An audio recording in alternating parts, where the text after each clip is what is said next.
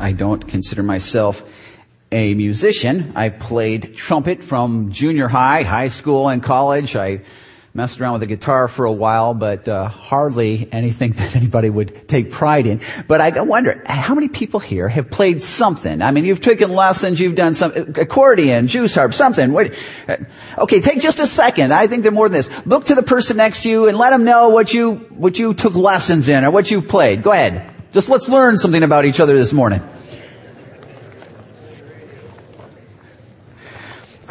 I've not a musician, but I've always been intrigued by music. Actually, I was working on a master's thesis one time on music in the Old Testament.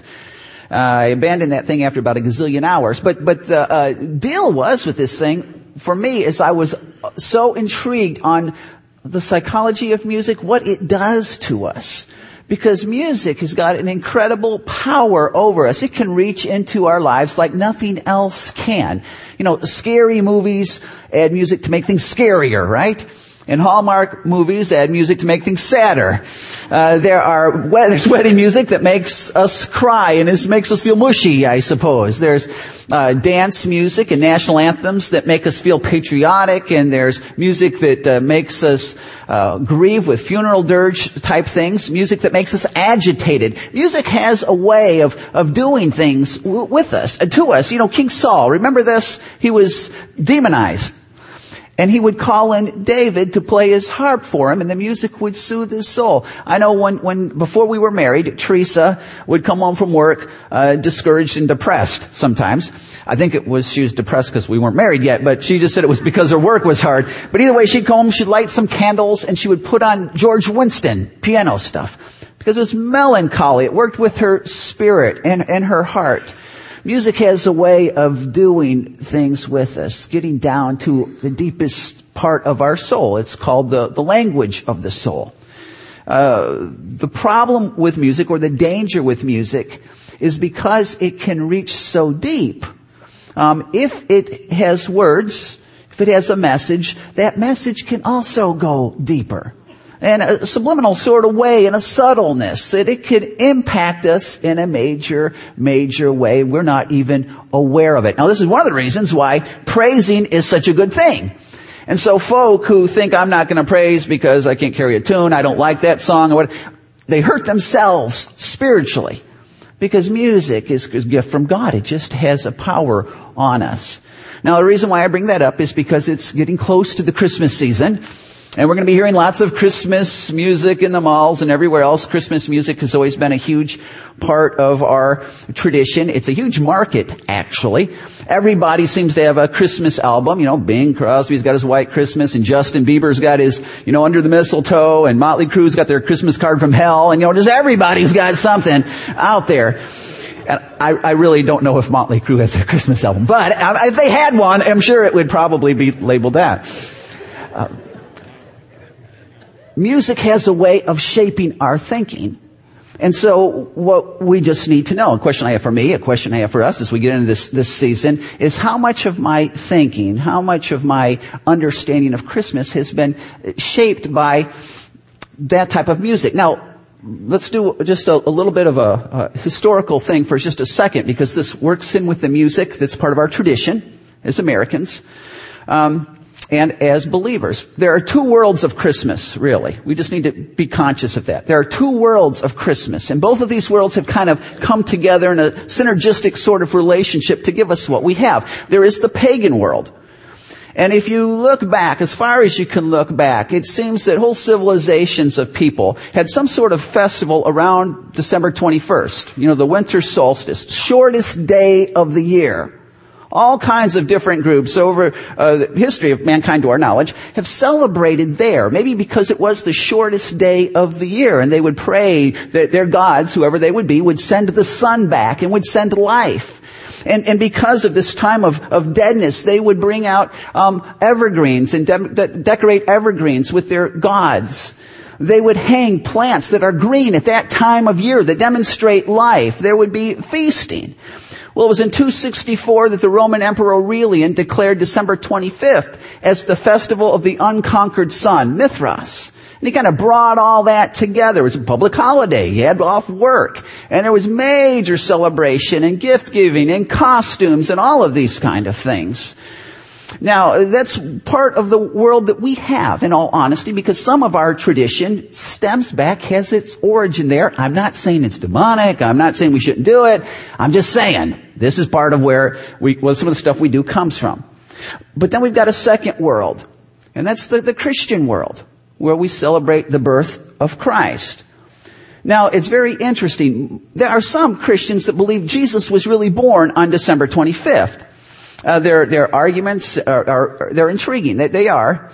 But the vast majority of biblical scholarship, the vast majority of church historians believe that the reason why we celebrate Christmas on December 25th was because in 336 AD, the Western Church declared that December 25th would be Christmas, or Christ Mass. It would be the time we would celebrate the birth of Jesus. And most believe that the reason why they did this was because all of society, culture, was engaged in this incredibly pagan holiday. And so the church was trying to give them an alternative, the Christians, an alternative to celebrate, but not have to celebrate that. It's kind of like what we did several weeks ago. Remember, we had our harvest party here.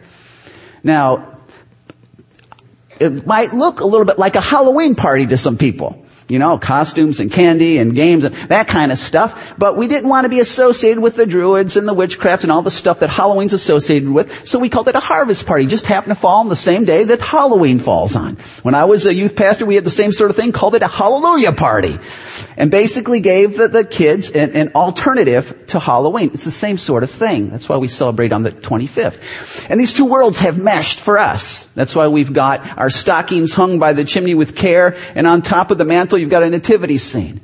And you got a Yule log, which is a Norseman's tradition, burning, and you're looking at it just thankful that Jesus came to deliver you from hell. And you've got an Advent wreath, maybe on your table, or an Advent candle, and it's right next to the ceramic deal of Frosty. You know, and you got holly all over the house, but it's right underneath right over your crash. And so we've got both of these worlds that have kind of meshed together. And again, I'm not saying that we should ignore the one, but what I'm wondering, for us, when we look at our understanding of Christmas, might this picture reflect it? Do I have to explain that? We got Jesus, yeah. But generally speaking, well, Christmas is Justin Bieber and Bing, and we've got the Miracle on 34th and Scrooge. We know what Christmas is. Oh yeah, it's Jesus, and yeah, but that's not bad, but this is what Christmas is. I wonder. And so what we want to do this morning is we want to look at the very first Christmas song ever written. Not by Bing, not by Bieber, not by Handel, but by a junior high girl. And as we look at it, we want to see if our heart reflects this as well as the tradition. Again, please don't hear me. I'm not a Scrooge. My favorite Christmas album growing up was Partridge Family Christmas. And so I'm okay. I'm okay with these things. But as we seek for what's most important, priority in our lives. So if you have your Bible, turn with me to Luke chapter 1. We're in a series, When the Silence Was Broken, where we mentioned that when God, the last book in the Old Testament, Malachi, God goes quiet for 400 years. This only looks like a little bit of gap in your Bible between the Old Testament and New Testament, but it's about 400 years where God is just quiet. Lots of generations of people come and go during that time where God is just quiet. No angels, no prophets, no miracles. He's just quiet. And then he bursts into the scene in the cry of a baby. In Luke chapter 1, you got a couple of stories so far we've looked at. You've got the story of Gabriel coming to an old man in a metropolitan area, Jerusalem, talking to this old guy, he and his wife who couldn't have kids when they could have kids. Now they're past childbearing. The angel says, you're going to have a boy. He's going to be the forerunner. And then a second story so far we've looked at. Next one, 6 months later, same angel goes to visit a common peasant girl in a little farm community, a pagan influence, Gentile sort of town. And he says to her, you're going to have a baby. You're going to call him Jesus. And you remember the story last week. She says, well, hang on. I've never known a man. How's this going to be? And the angel says, well, the Holy Spirit will come upon you and the Most High will overshadow you so that the one born to you will be the Son of God. And so you can imagine Mary's probably reeling. If this happened to you, would you go, oh, cool. All right, got it. Now, you're probably freaking out a little bit on this. And so we pick up the story, verse 39. And this is a great one right here, because what Luke does is he takes those two stories, Zechariah and Elizabeth and Mary, and he meshes them. He brings them together. And so they come together right here. It says, at that time, Mary got ready and hurried to a town in the hill country of Judea, where she entered Zechariah's home and greeted Elizabeth. Now, the question you want to ask yourself is, why did Mary hurry? I mean, if you follow the rest of the story, it's not like she had something she really needed to do there. She didn't have anything she really had to accomplish there, but she was in a hurry. And that first phrase, at that time, that's like immediately after the verse before it.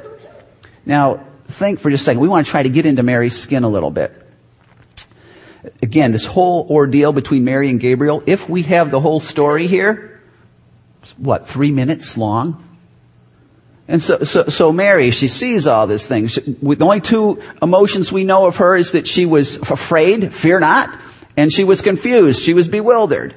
And I have a feeling that even though she heard what the angel said, and she said, yeah, I got it, when it was all done, she was probably still a little bit bewildered, because it says that she says in verse 38, she says, I'm the Lord's servant. Mary answered, may it be to me as you have said. Then the angel left her. I can see her head's down. May it be unto me as you said. She looks up, the angel's gone. And she's going, okay. Hello? What just happened? Have I been out in the sun too long? Is this real? No, this can't be real. And so she's probably thinking such things. She goes to bed that night, and if she can sleep at all, I don't know, but she's going to bed that night, and she's probably playing the tapes over and over and over and over. First, there was like him in the house, and there's this big glowing thing there, and I was afraid, and he said, fear not, Mary, you're favored by God. I'm favored by God. Oh my goodness. And then he said that you're going to have a baby, and you're going to have a son. You're going to call him Jesus. And I remember I said to him, how can this be? Because I'm a virgin. And then he looked at me and he said, the Holy Spirit's going to come upon you, Mary, and the Most High is going to overshadow you, and who's going to be born to you will be the Son of God. And then he said that I'm going to give him the throne of his father David, and his kingdom will be for forever. Now that might be a little bit confusing to us, but it wasn't to Mary. Because the Jewish folk knew what this meant. They knew the Messiah was coming. And they knew that God had promised in 2 Samuel 7 that the Messiah was going to come through David's line. And so when she heard this, she knows, oh man, my goodness. And so I can imagine if she gets any sleep at all that night, she wakes up the next morning and she's trying to, maybe she forgets initially, right? And then, oh no, did that really happen? Did I have a dream? I can't believe I'm going to have a baby.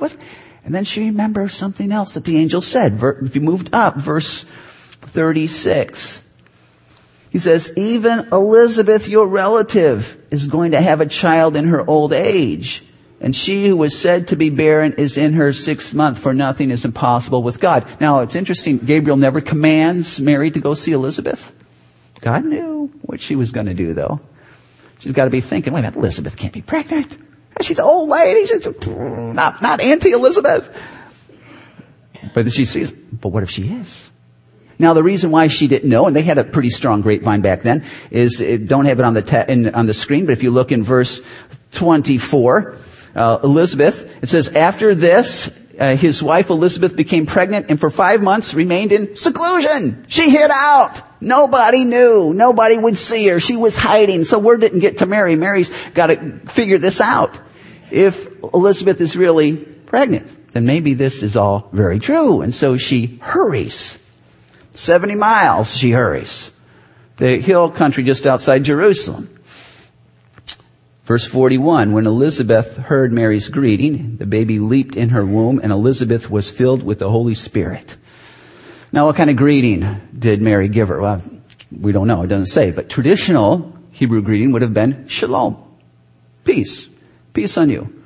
And so maybe Mary's playing it cool, right? Maybe she's going up to the door and knocking the door. And, oh, Elizabeth, just, hey, peace. I'm just in the neighborhood. Just come stop by, say hello. Anything happened strange? You're gaining some weight there, huh, Elizabeth? She's trying to figure this out, what's going on. Traditional greeting, maybe. Maybe she just spilled all the beans, right? And she's hurrying. I'm trying to think. I don't know, but try to think. These are not fake people. These are real people. And she's hurrying. She's got to get there. And maybe she's a mile away and she starts picking up her pace. And when she sees the house, she breaks into a major sprint and her heart's beating 100 miles an hour. She's got to find out, because if Elizabeth is really pregnant, is this true or not? She's banging on the door and Elizabeth opens the door. Are you pregnant? She says, oh, what's going on? You're not going to believe what happened to me. I'm going crazy.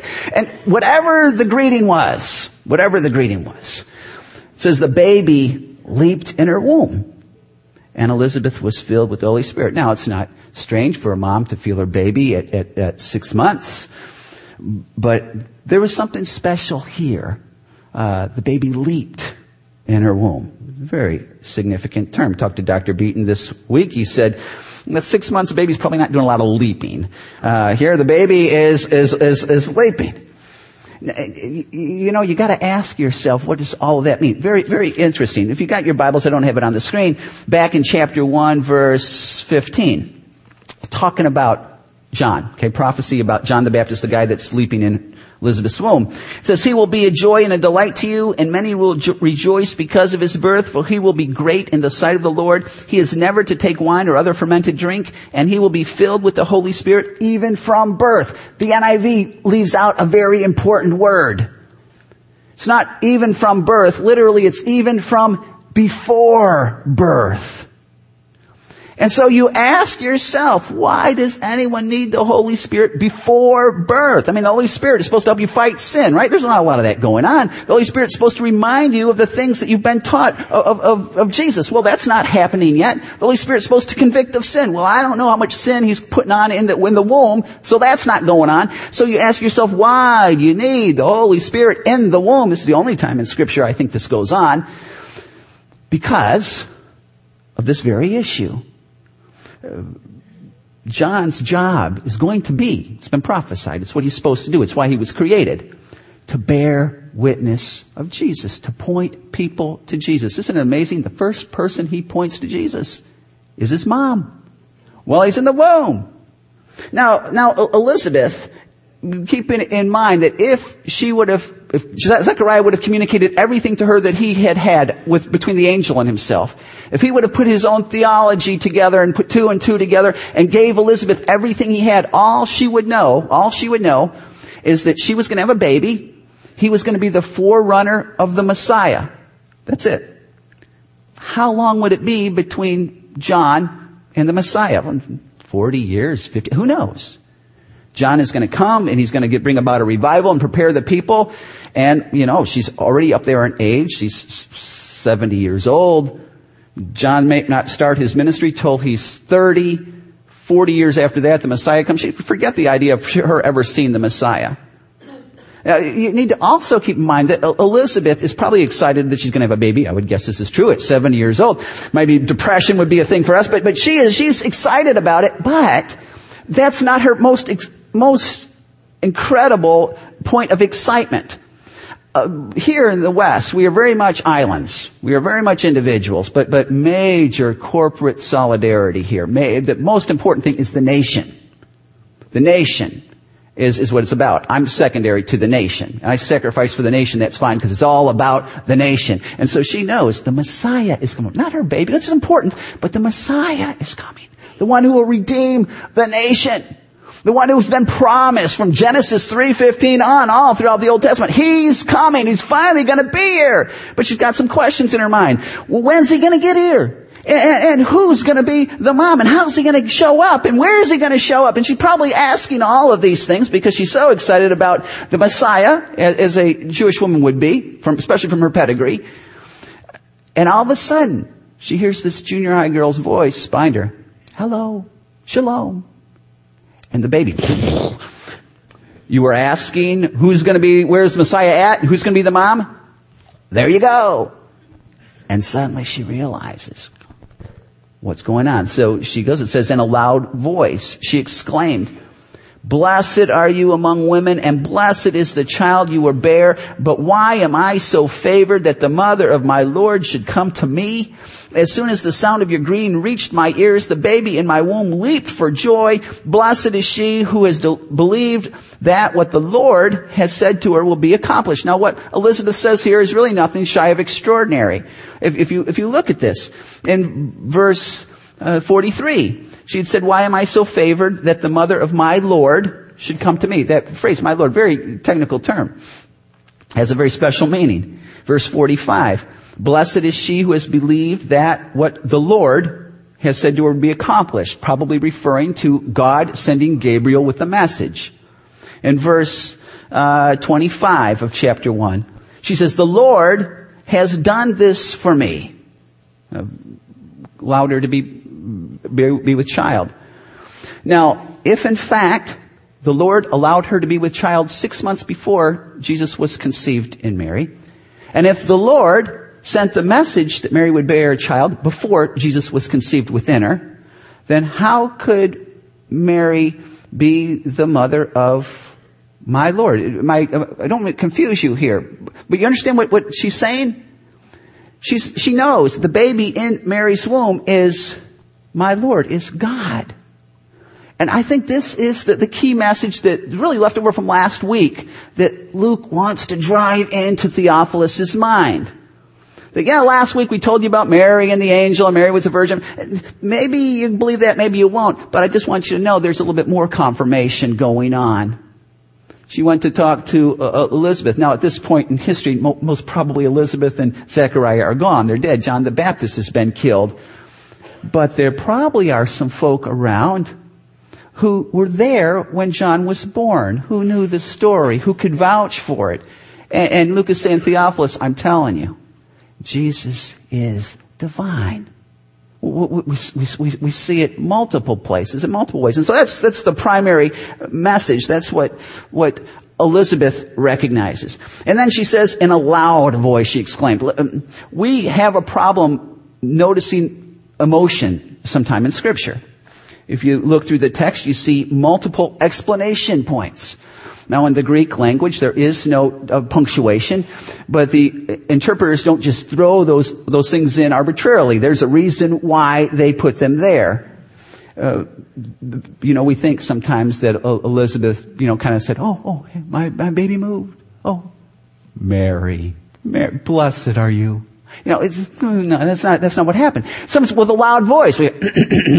Mary, blessed. No, that's not. What's going on here is she is freaking out. I remember my very first Packers game. I only been to a couple Packers games, so it wasn't a diehard. You can't get tickets. It's a long story. But I'd only been in town for about a year. And at that point in history, I was still somewhat degenerate. I was a Bears fan at that point. I was from Chicago, so I was a Bears fan. And the Bears were playing the Packers, so someone thought it'd be fun to bring me. And the whole game, the Packers are beating the Bears. Last seconds, Jim McMahon, quarterback of the Bears, throws a touchdown. 30 yards, great looking thing. I'm sitting in the end zone. I can still see this. And I was so excited because time was expiring as this play was unfolding. The Bears go up and win, and I just stand up. Yeah! Well, 40,000 drunk Packer fans going to turn and look at me. Yeah. Okay. But you can't contain that excitement. You just couldn't contain it. You've ever seen the Miss Universe pageant? Not that I recommend this. If you've never seen it, don't go home and see it. But the Miss Universe thing, they do a good job as far as building this up, don't they? They narrow it down to 10 girls. Then they narrow it down to 5 girls. Then they say the 5th runner-up, is Miss whatever. And get rid of her, and she cries and hugs.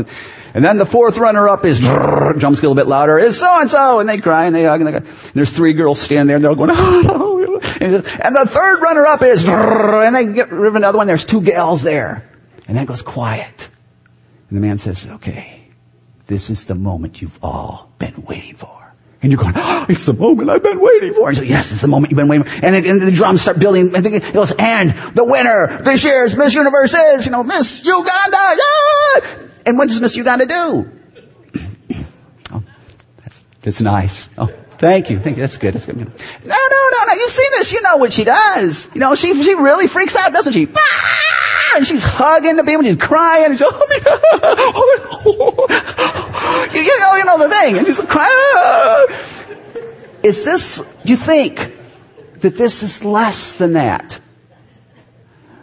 We're talking not Miss Universe for a year. We're talking about the Savior of the world, promised from eons back, is coming. It's here. He's in my house. He's in Mary's womb, right there. What do you know? That's where the loud voice comes in. Mary, I can't believe this. God is in my house. How do I be? And Mary's freaking out. And so then Mary breaks into song.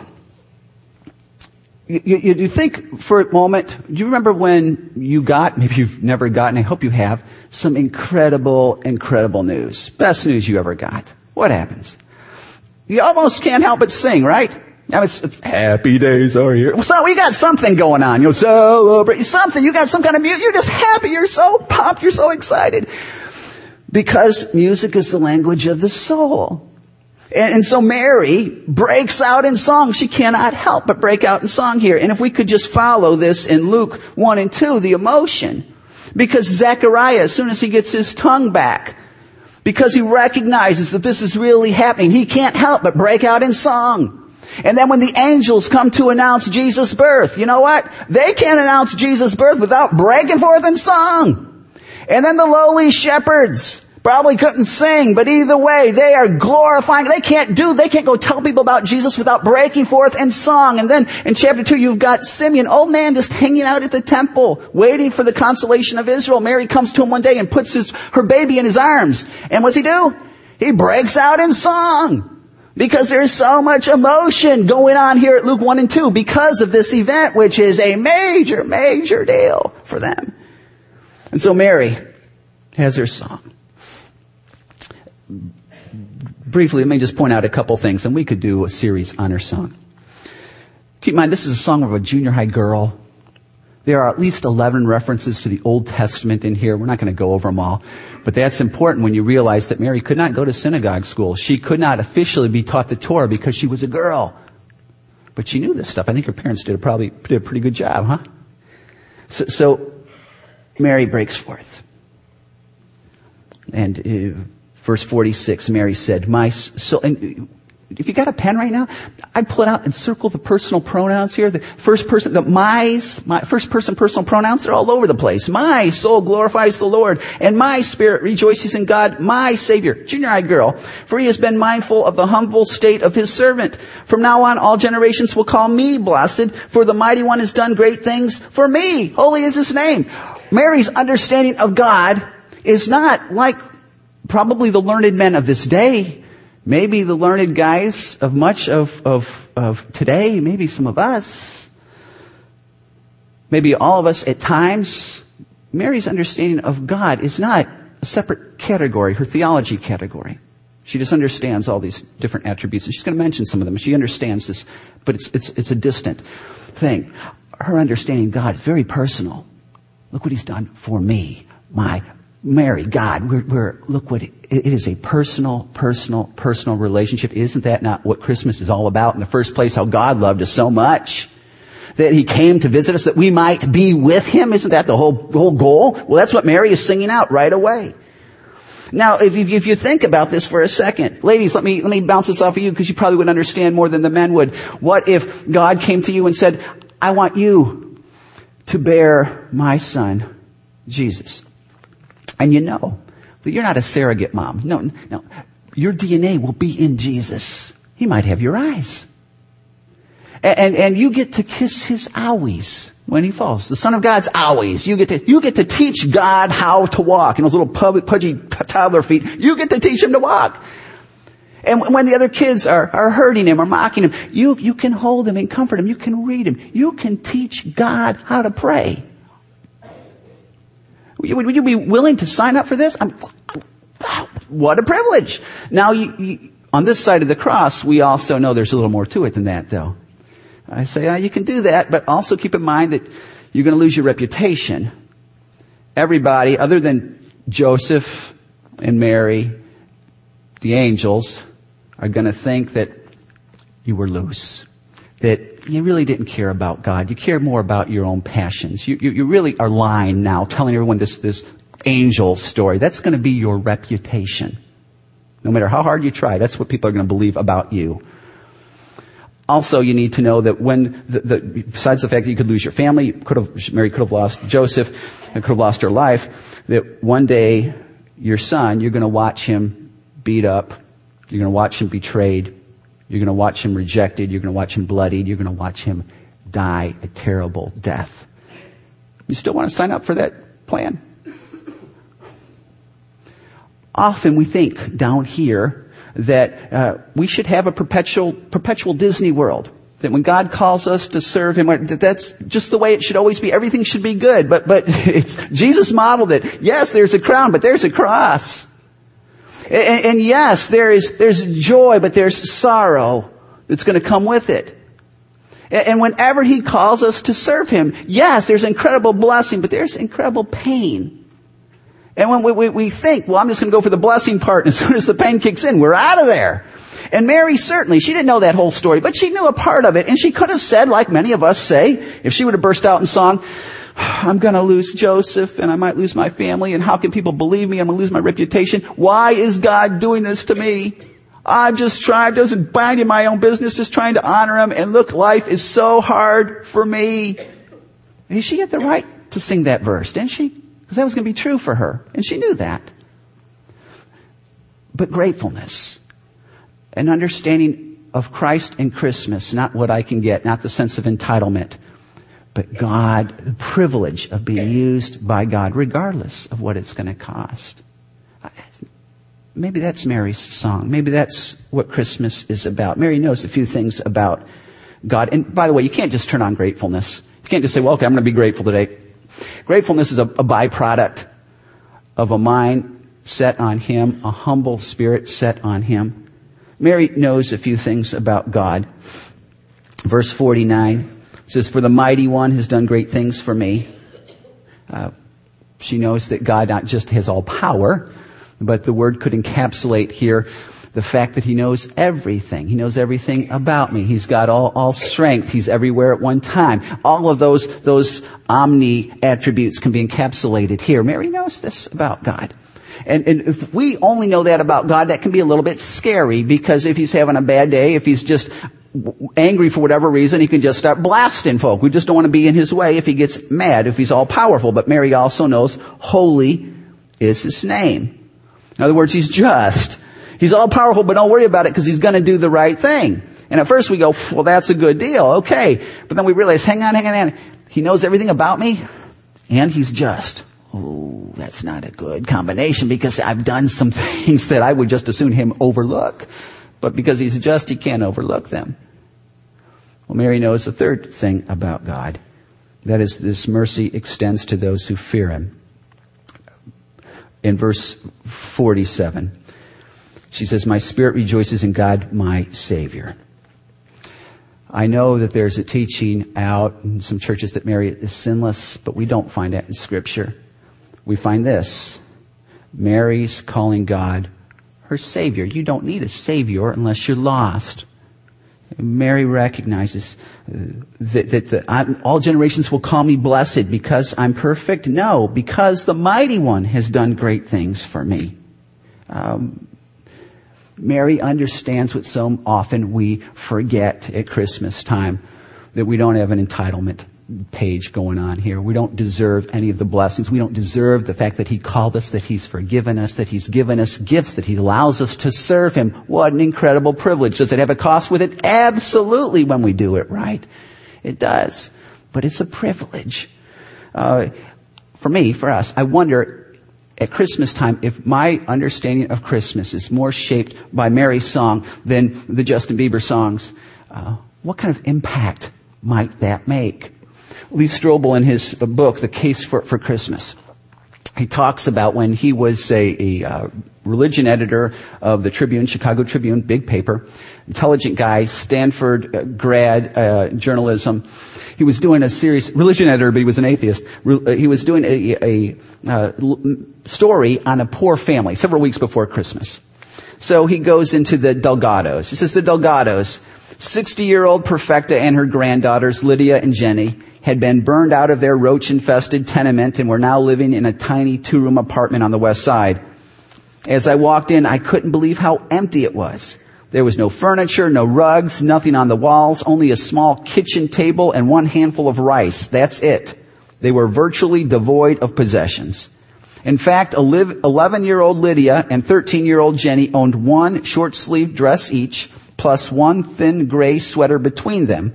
When they walked the half-mile to school through the biting cold, Lydia would wear the sweater for part of the distance and then hand it to her shivering sister, who would wear it the rest of the way. But despite their poverty and the painful arthritis that kept Perfecta from working, she still talked confidently about her faith in Jesus. She was convinced that he had not abandoned them.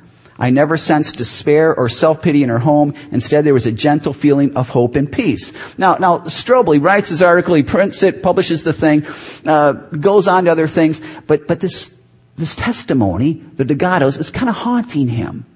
And it bothers him a little bit. Matter of fact, he would say, I continued to wrestle with the irony of the situation. Here was a family that lacked nothing but faith, and yet seemed happy. I mean, they lacked everything but faith, yet seemed happy. Well, I had everything I needed materially, but lacked faith, and inside I felt as empty and barren as their apartment. Well, come Christmas Eve, it's a low story day, and Strobel makes his way back to the Delgado apartment just to check on him. And when he gets there, he's amazed to see that his readers have responded incredibly. They've got furniture in the apartment and rugs and boxes of food and piles of clothes for the girls, even a stack of money on the table that people have sent. But that's not what amazes him. He says, as surprised as I was by this outpouring, I was even more astonished by what my visit was interrupting. Perfecta and her granddaughters were getting ready to give away much of their newfound wealth. When I asked Perfecta why, she replied in halting English, our neighbors are still in need. We cannot have plenty while they have nothing. This is what Jesus would want us to do. That blew me away. If I had been in their position at that time in my life, I would have been hoarding everything. I asked Perfecta what she thought about the generosity of the people who had sent all these goodies. And again, her response amazed me. This is wonderful. This is very good, she said, gesturing towards the pile. We did nothing to deserve this. It is a gift from God. But, she added, it is not his greatest gift. No, we celebrate that tomorrow. That is Jesus. To her, this child in the manger was the undeserved gift that meant everything. More than material possessions, more than comfort, more than security. And at that moment, something inside of me wanted desperately to know this Jesus. Because in a sense, I saw him in Perfecta and her granddaughters. They had peace despite poverty, while I had anxiety despite plenty. They knew the joy of generosity, while I only knew the loneliness of ambition. They looked heavenward for hope, while I only looked out for myself. They experienced the wonder of the spiritual, while I was shackled to the shallowness of the material. And something made me long for what they had, or more accurately, for the one they knew. This Christmas, as we focus on Mary's song, so we ask ourselves, what reflects my heart to the world? Christian perspective of Christmas or the worldly perspective of Christmas? Would you pray with me? God, thank you for placing us here. Thank you, God, for the traditions, the fun. But oh my God, would you deliver us from being shackled there? For this time that you've given us to live in, for the incredible opportunity you've given us to bring Jesus to the world. Just like Mary did, in a sense, you allow us to bring Jesus to this world. God, we have her heart of gratefulness, of knowing you. In the name of Jesus, amen.